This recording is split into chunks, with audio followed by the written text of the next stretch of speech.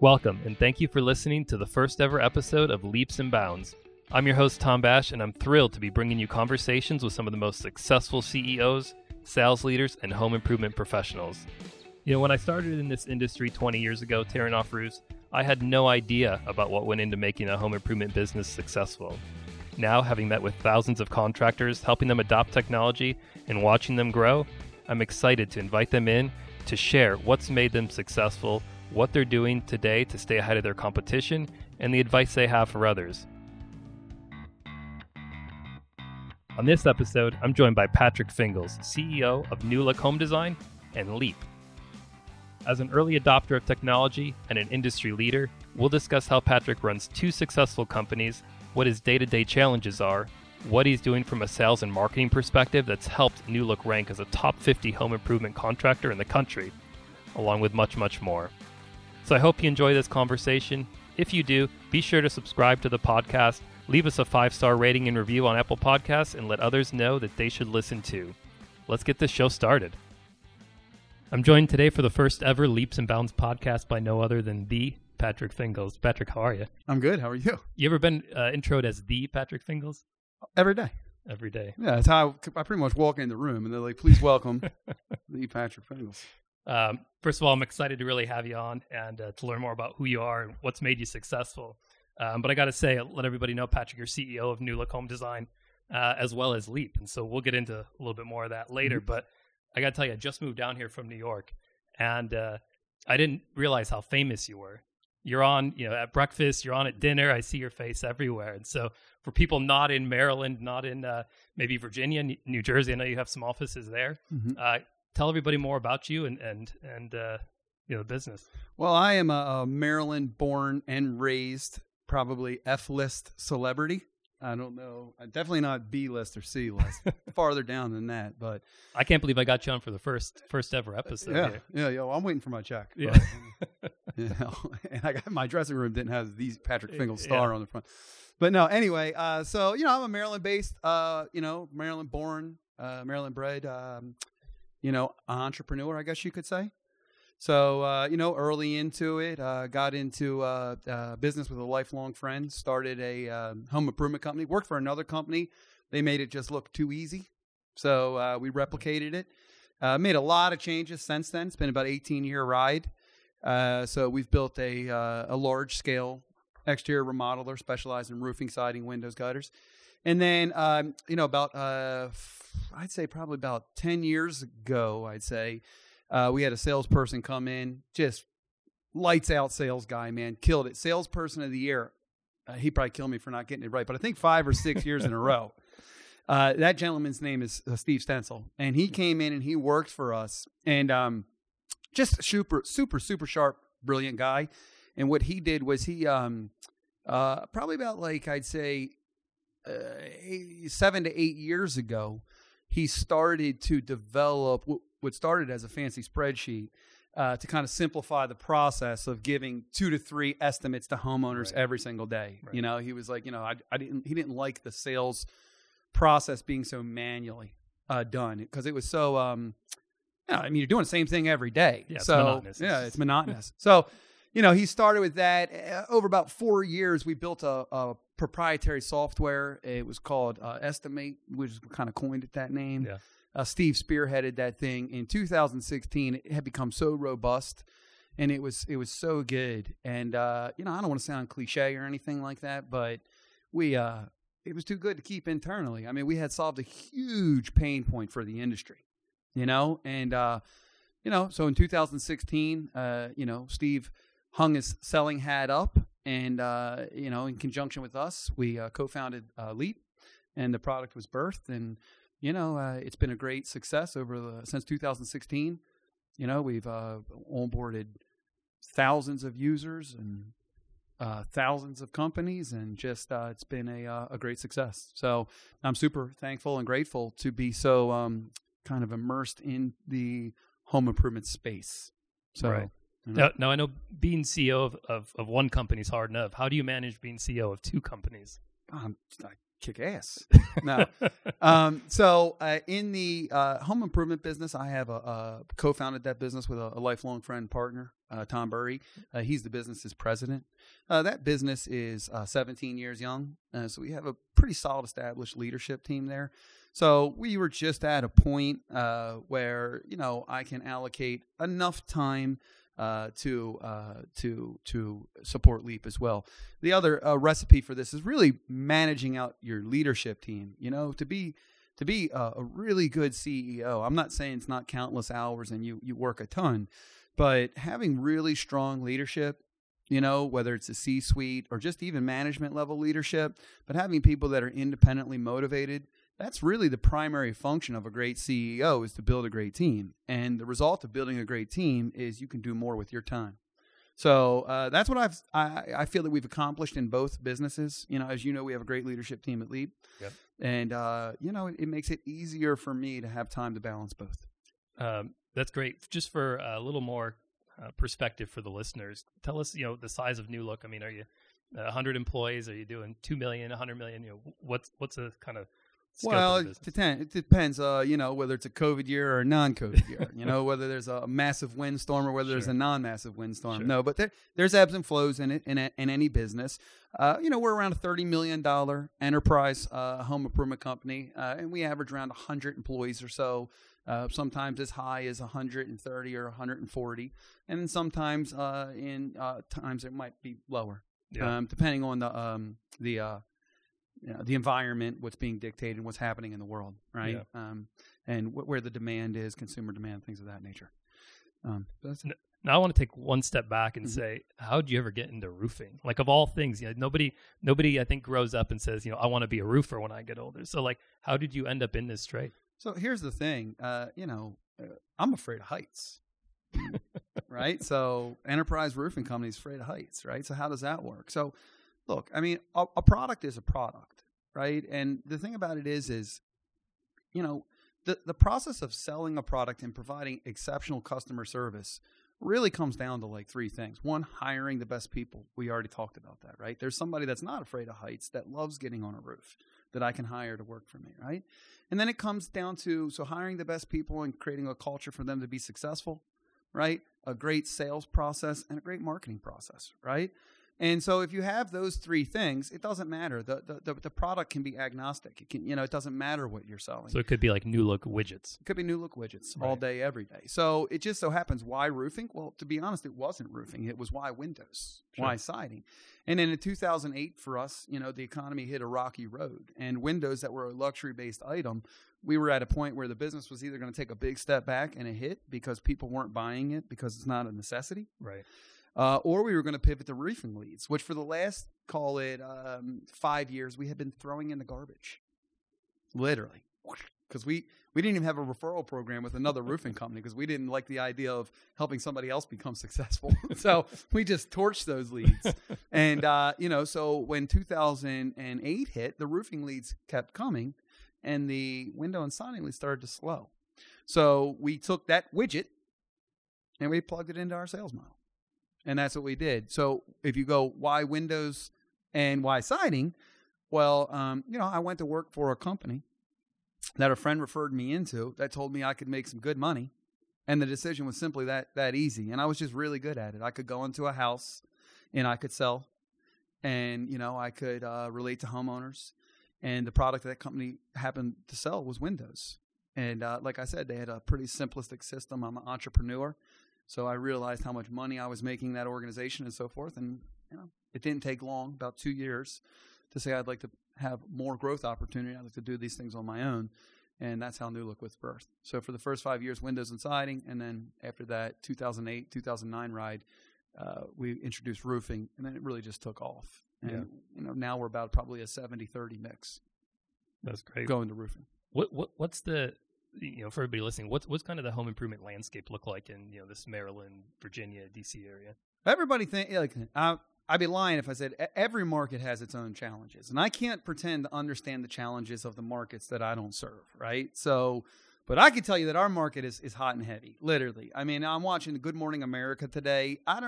They'd probably be out of business if it wasn't for car dealers and home improvement companies, because it's the only advertisement you see. I think we've literally pushed out like Dunkin' Donuts and Geico. Sure. It's literally, it's all, the roof is leaking. Yeah, I love this. In the middle of our podcast here, Patrick's getting dripped on with water. This is great. And so it's like, I just, there's no star on my door. The introduction was okay, and now the roof's leaking. So, no. Just put it in perspective. This is our space. So, anyway, where were we? What was I saying? Asking about the landscape in this Maryland, Virginia, D.C. area. The landscape is thick. I mean, it's thick. It is competitive. It's a strong market in this space. It's the Northeast market. It's we're 20 miles outside of our nation's capital. Right. You have a tri-state. You have Philadelphia as a major metropolis. You have Baltimore. You have Washington D.C. You have Nova, Montgomery County, Howard County. These are some of the wealthiest counties in the nation. So you have a high density of homeowners. You have a pretty solid credit ratings. So that's going to make for a market. On top of that,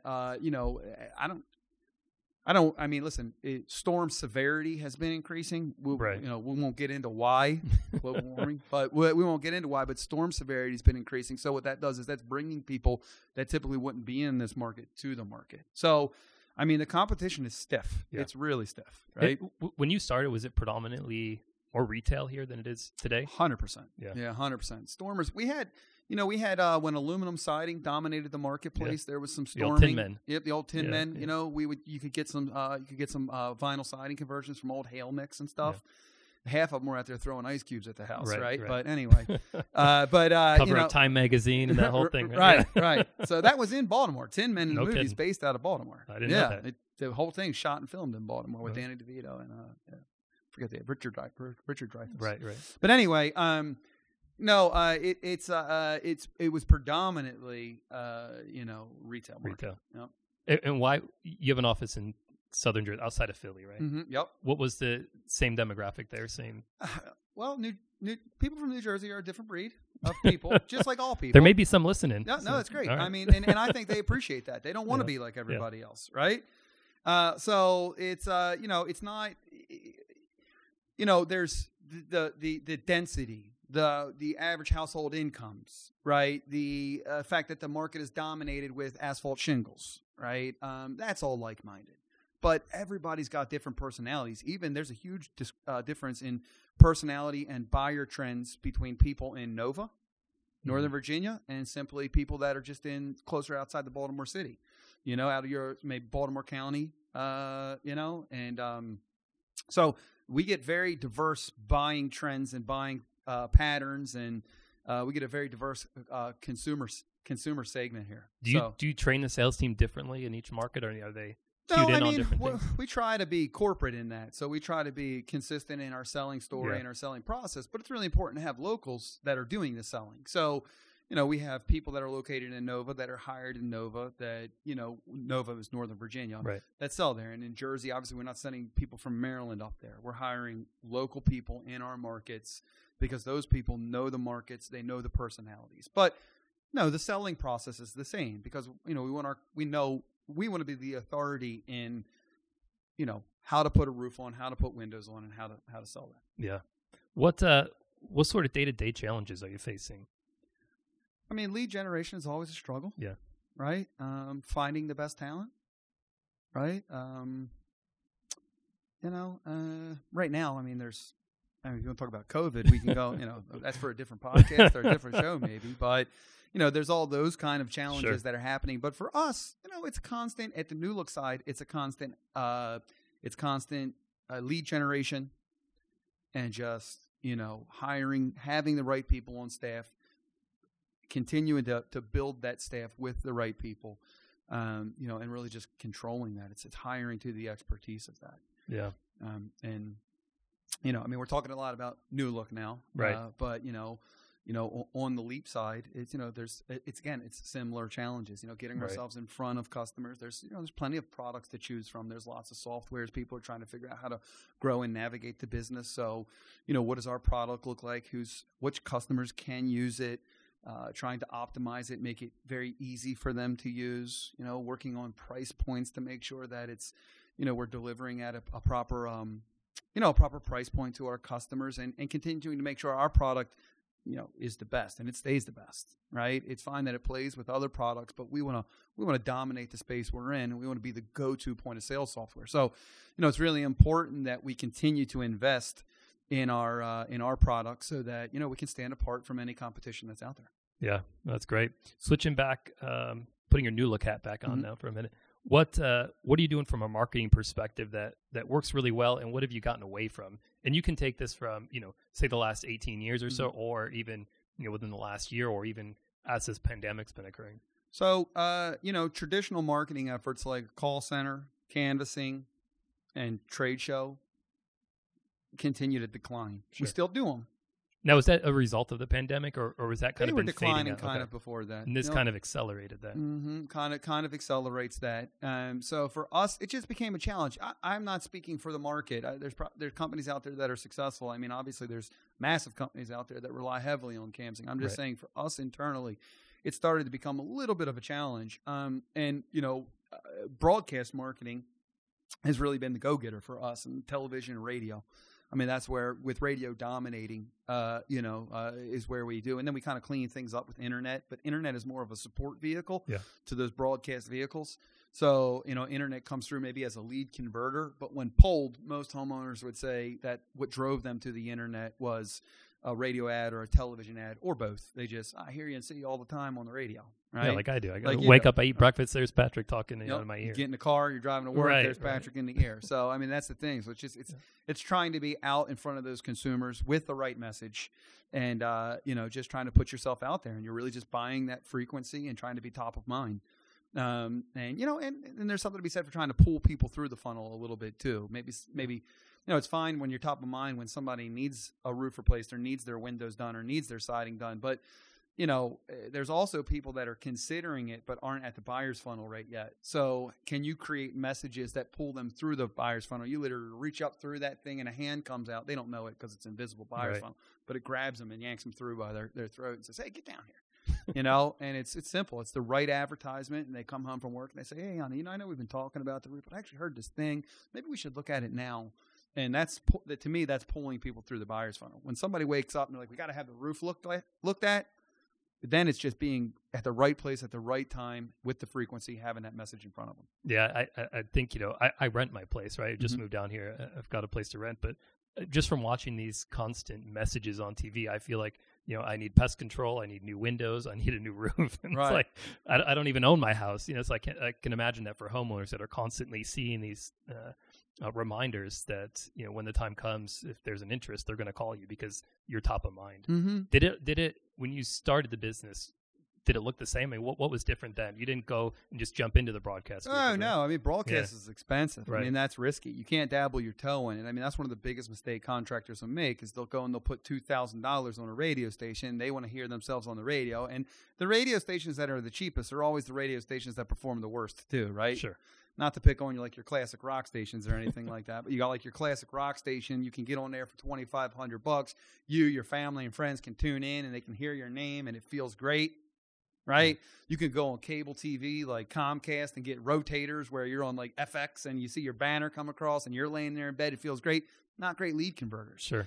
To get into lead conversion, you got to be on news talk, you got to be on sports talk, and you got to be on the right programs. And the problem with those programs is they're the most expensive. Yeah. So if you're not buying the right frequency, save your money and put it someplace else. That's where you do trade shows because it's a little more palatable. I can pay $2,500 to be in this trade show, and I can walk out with 30 or 40 leads, right? I can hire 2 or 3 canvassers to go out and knock on doors, pay those guys $400 a week. And it's low risk. When I write a check for $30,000 to get a broadcast frequency in a market that I need, and it doesn't perform, there's a lot more risk there. Yeah. So you have to be cautious with that. So I know when we started, we did same thing. Everybody, you hire 1 or 2 or 3 canvassers. I was a canvasser. I would go out. I would knock.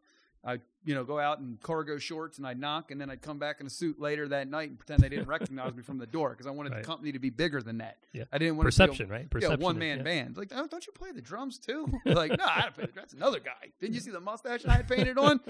So it's like, no. So, when you get out there and you're doing it, you want to give the illusion of that you're a bigger, right?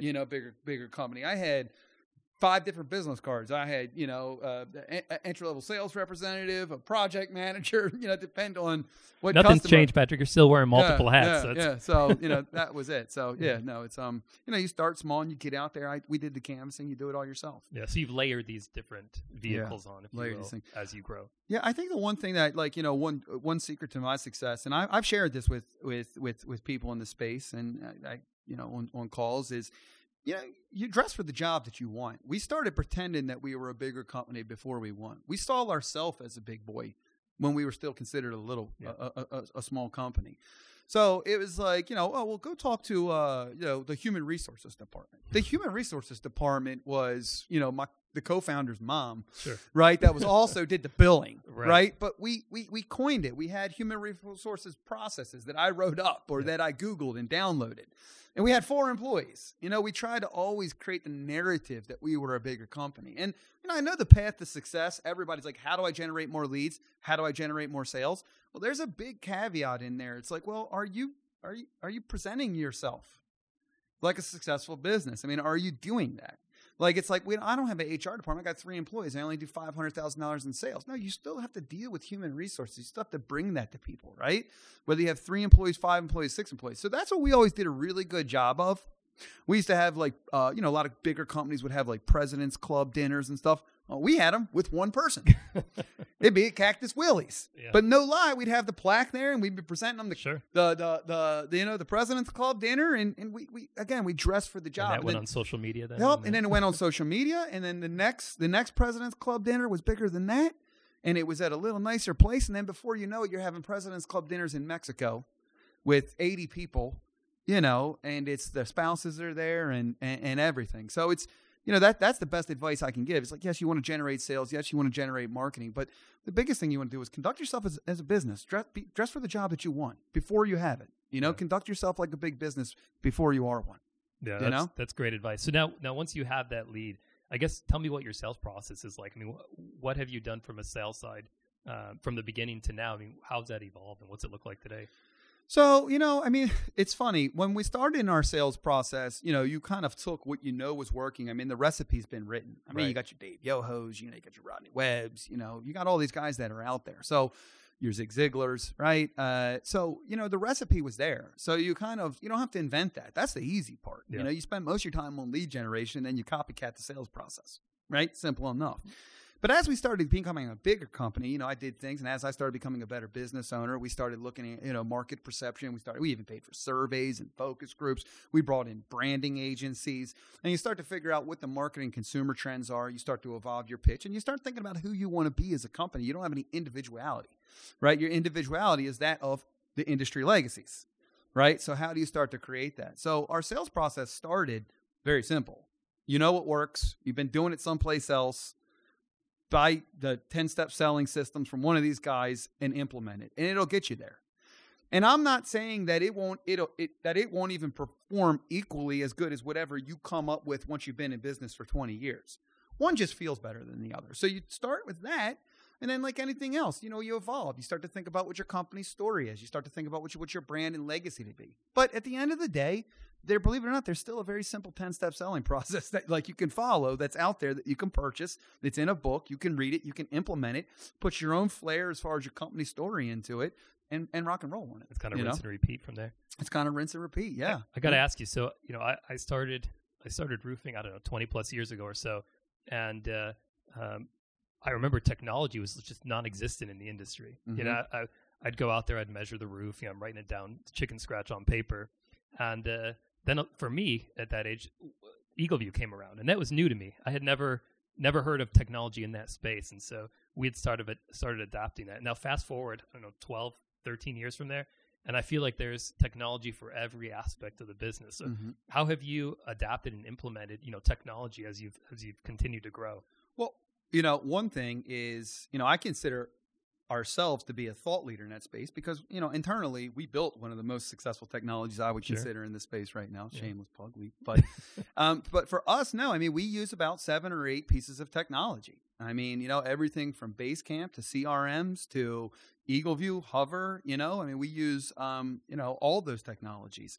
company can. And, what I've found is if there's a technology out there that you can use, don't worry about using 100% of it. If you can optimize 30% of it and it makes your business run, people worry about licensing fees and things like that. In the grand scheme of things, it's a very small percentage. Don't get lost in that. People think they have, I got to pick a technology. There's lots of them. Now, It's easier if you can pick one that does everything, but we haven't found that to be successful, right? I mean, you're always going to have weak spots, right? So that's why there's not like one hotel chain and like one restaurant, right? So, for us, it's really been a strategy of saying, okay, where's there a gap? Is there a piece of software or technology out there that can fill that gap? And what's the cost versus the value on that? I mean, what's the reward on it? Sorry. So, I think last time I counted, I swear we used like 8 technologies, all the way down to like Basecamp, which is or like like same as Slack kind of, where you are doing internal company communications. And if you're just going for one company that has everything, you're just not going to get that. So, technology has flooded the industry, and it's flooded for a reason, because it's efficient and it's professional. A lot of people think of technology as inward. I want to get my sales guys selling, better. I want to do this. You really have to think about the consumer perspective on that too. I mean, if you think about it, I did a radio spot the other day, and I was boasting about, I think, a satellite measurement in conjunction with Leap. And this was for New Look. And I was boasting about how, in the spot literally said, imagine if you went to the grocery store and you pulled the card up to the register and the cashier looked at it and said, how about $100? I was like, I like the sting, sting, sting. Like, I like the scanning process. Right. It feels accurate. Like, I want a receipt. Yeah, you never question that. Yeah, you don't question what the price is on that receipt. Yeah. So I was like, imagine, think about a consumer that's buying a $50,000 kitchen that doesn't get an itemized estimate. They get, $50,000 in an email. Here's a couple bullet points of what we're going to do. I mean, think about that. And the only reason that's acceptable is because nobody's challenging the notion. Now, as businesses hit the market and consumers start to understand that these features and technologies are out there, people that aren't adopting them, that'd be like going to the grocery store that right now it's like, nah, I'm just going to do cash. And, we just use a calculator and manually type everything up. There was a place for that, and there still is, believe it or not, in some areas of the world and country. Sure. There's a place for that. But to be a massively competitive company in, a non-rural area, conducting business in that manner in a grocery store, you're going to get left behind. Right. So I don't talk about grocery stores, but for us, and that's because consumers demand it. That industry is farther ahead than we are. Right. For us, it's for home improvements and home services, the bar is lower. They expect less.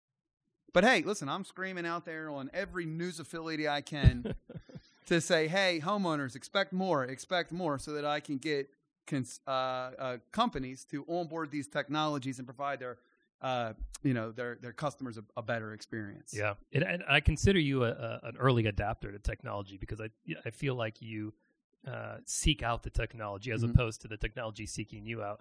And I know a lot of people's hurdles or that they're scared of technology and the change that it can come with it.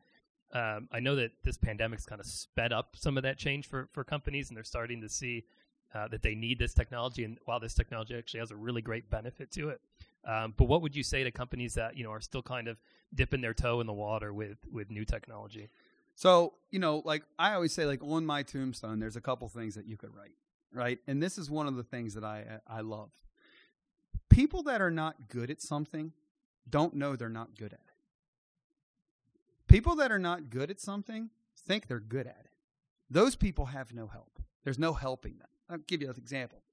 A person says, I'm a great chef. They're a terrible chef. They're never going to be a good chef because they already think they're good, so you can't give them any way to get better, right? I meet people all the time that say, man, technology's just not my thing. You're not unable to do it. You just don't want to do it, right? When you say I'm not good at something, that's like the proverbial like get out of jail free card. Like, I'm not good at it. No, you don't have any desire to be good at it. Right. And there is a huge difference in that. I have a close friend of mine that's onboarding a software. I won't name it. I have a close friend of mine that's onboarding a software. She gave me the wrap it up. I feel like I'm on the Oscars now. The music's going to come on. So I got a close friend that's onboarding a product. I won't name what product it is. And he said to me the other day, he's like, I'm not good with technology. I was like, no. You just don't want to do it. And he's like, no, I'm really not. I'm like, no. Because if you're not good at something, I learned how to do it, right? I don't know if you watch G.I. Joe, but not knowing or knowing is half the battle, right? Like, I don't, when you were little, that's the thing. Well, I'm sorry I made the mistake, but now I know. And G.I. Joe would say, knowing is half the battle. So you're not good at technology, so go read yourself a book or download a software and start toying with it, because guess what? You're not good at it. You've just never tried it. So, and I get that for any time anybody ever says to me, I'm just not good at that. I'm like, no, you just haven't tried. Right? So that's like one of my life lessons. I mean, I get my kids with that all the time. Yeah. I just don't know how to do it. But like, no, you've never tried. You don't want to do it. So I think understanding that, like if you're a person that says, no, I don't want to implement technology into my business because I don't feel like it, fine, say that. All day. At least you're being honest with yourself. When you say, I don't want to implement technology into my business because I'm not good at it, no. That's a cop-out. Yeah. Because right now there's somebody that's like, yeah, I'm implementing technology into my business, and I'm fantastic at it, and they're doing a terrible job. That's the problem, right? So it's not knowing that you're not good at something, I guess, is the moral of the story. So, that's the big thing. If you're going to bring technology into your business, and I know this is a little bit of a tech-focused thing because of Leap, and, but if you're going to bring technology into your business, you're not good at it. You just haven't done it before. You'll get good at it. I'm not good at podcasts, but you're a natural. If I do them a couple more times, I'll get better at it, right? So I'm able to step into it. It's okay that I'm not good at it, right? So as we wrap this up, I wanted to ask you for two things. I guess it's one thing. I want to get your advice for new companies that are just getting started in the industry. Mm-hmm. And also advice for companies that are more seasoned, have been in the business, are growing and want to grow. Maybe they're at that 5 to 10 million, in revenue, and they're looking to take the next step. Mm-hmm. What advice do you have for those kind of two different segments? So I got beautiful advice for both. If you're new and you're coming in, listen, aim small, miss small, right? How do we get 2 more leads tomorrow than we got today? Right? How do I have a President's Club dinner with 1 person, and next month it's going to be 2 people? It's going to be 3 people. You just look 1, 2, 3 months down the road, right? And you try to build that. But you have to worry about revenue. You have to worry about leads. You have to worry about sales, because that funds your research and development. It allows you to stay in business another month to become a better business. But you have to very quick start dressing for the company that you want to be, right? So day 1, implement your softwares, right? Figure out who you're going to be using, pay the licensing fees, use your first profits to do that. Again, that's not a shameless plug. It's a fact. It's a reality. Sit down at night after you've worked for 12 hours and dealt with that roof replacement or that window job or the carpet that got put in, and write an SOP. Write a job description. You only have 1 salesperson and it's your cousin. It doesn't matter. You still take a formalized job description. You don't have any place to put that. Download Google Drive and upload it on that. Create yourself a Google account, and that becomes your server. You don't say, I got the job description on the Google Drive. You say, I have the job description in the human resources file on the server. And you dress for the job that you want. There's you present yourself in that manner. If you're big and you're figuring out how to grow, I have 2 things. 1, invest in infrastructure. It's really important, right? So this is when you should start thinking about, okay, yes, I can add another salesperson. Yes, I can add this. But is it time to bring in a proper human resources person? Because it's hard to monetize those things because they don't equal sales. Is it time to bring in an operations director, right? Is it time to pony up and get a better software? Is it time to switch from a very simplistic CRM to something much bigger, right? And those are some of the challenges. You're kind of foundationally preparing yourself for the next race. So think of it like, you build a foundation. That's what I told the smaller guys to do. Then you build 10 stories on top of it. And what happens is people keep adding stories. And what they did is the foundation was only built for a 10-story business. They add 10 stories, then they keep growing. They add 20 stories, and guess what happens? The business falls over. You take a giant step back. So what you have to do is you have to realize when you've maximized your current footprint, your current foundation. And there's times that you're going to invest in leads and revenue, and then there's times that you're going to invest in infrastructure, operational procedures, and, preparing yourself, so to speak, for the next leg of the race. But it's really important. The most important thing I can say for big businesses that say, I think it's time for me to really take my business to the next level, not because I'm going to do twice as many sales next year, but because I'm going to put my big boy business pants on, and I'm going to bring a human resource director in here, and I'm going to bring a controller in here to do my accounting and fix our receivables. It's really important that when you do that, you don't lose sight of what made you successful. That's one of the biggest problems. People take their sales pitch, they throw it out. We're too big for the old 10-step selling process. We're going to stop doing the old referral home program, because they want to be something bigger than that, and they take what's working for them and they throw that out, kind of throw the baby out with the bathwater, so to speak. So the advice for those big businesses is know when to stop building stories and reinvest and go back down to the first story and reinforce that foundation, then put another 10 stories on. But when you put that 10 stories on, don't forget how you built the first 10. A large percentage of that, of what was working, should continue to come through. And look, you don't have to take my word for that. You can read 1 million books that'll tell you that's one of the biggest operating errors that companies make. They want to redefine themselves. They want to be big business. They change everything that they were doing, and down they go. Yeah. So that's great advice. That's my advice, man. Now if they're located in the DMV, listen, if you're located, don't do anything. You guys should just get out of here. I think the market's collapsing. Yeah. Right. Well, Patrick, this has been great. Really appreciate the time. And because I brought you on as the first guest, I'll have to bring you on, when you're like the 100th guest. Okay, cool. And then maybe I'll be a little more polished. And I know you've got a ton of information to share with everybody. So appreciate it. I do. Thanks for the time. And I hope some people find it valuable. And, what I always say at those conferences, if you learn one thing, it was worth listening. Right? So if you learn one thing, if you take one thing away from it, it's worth listening. So thanks for having me, Tom. I appreciate it. Appreciate it. Thanks.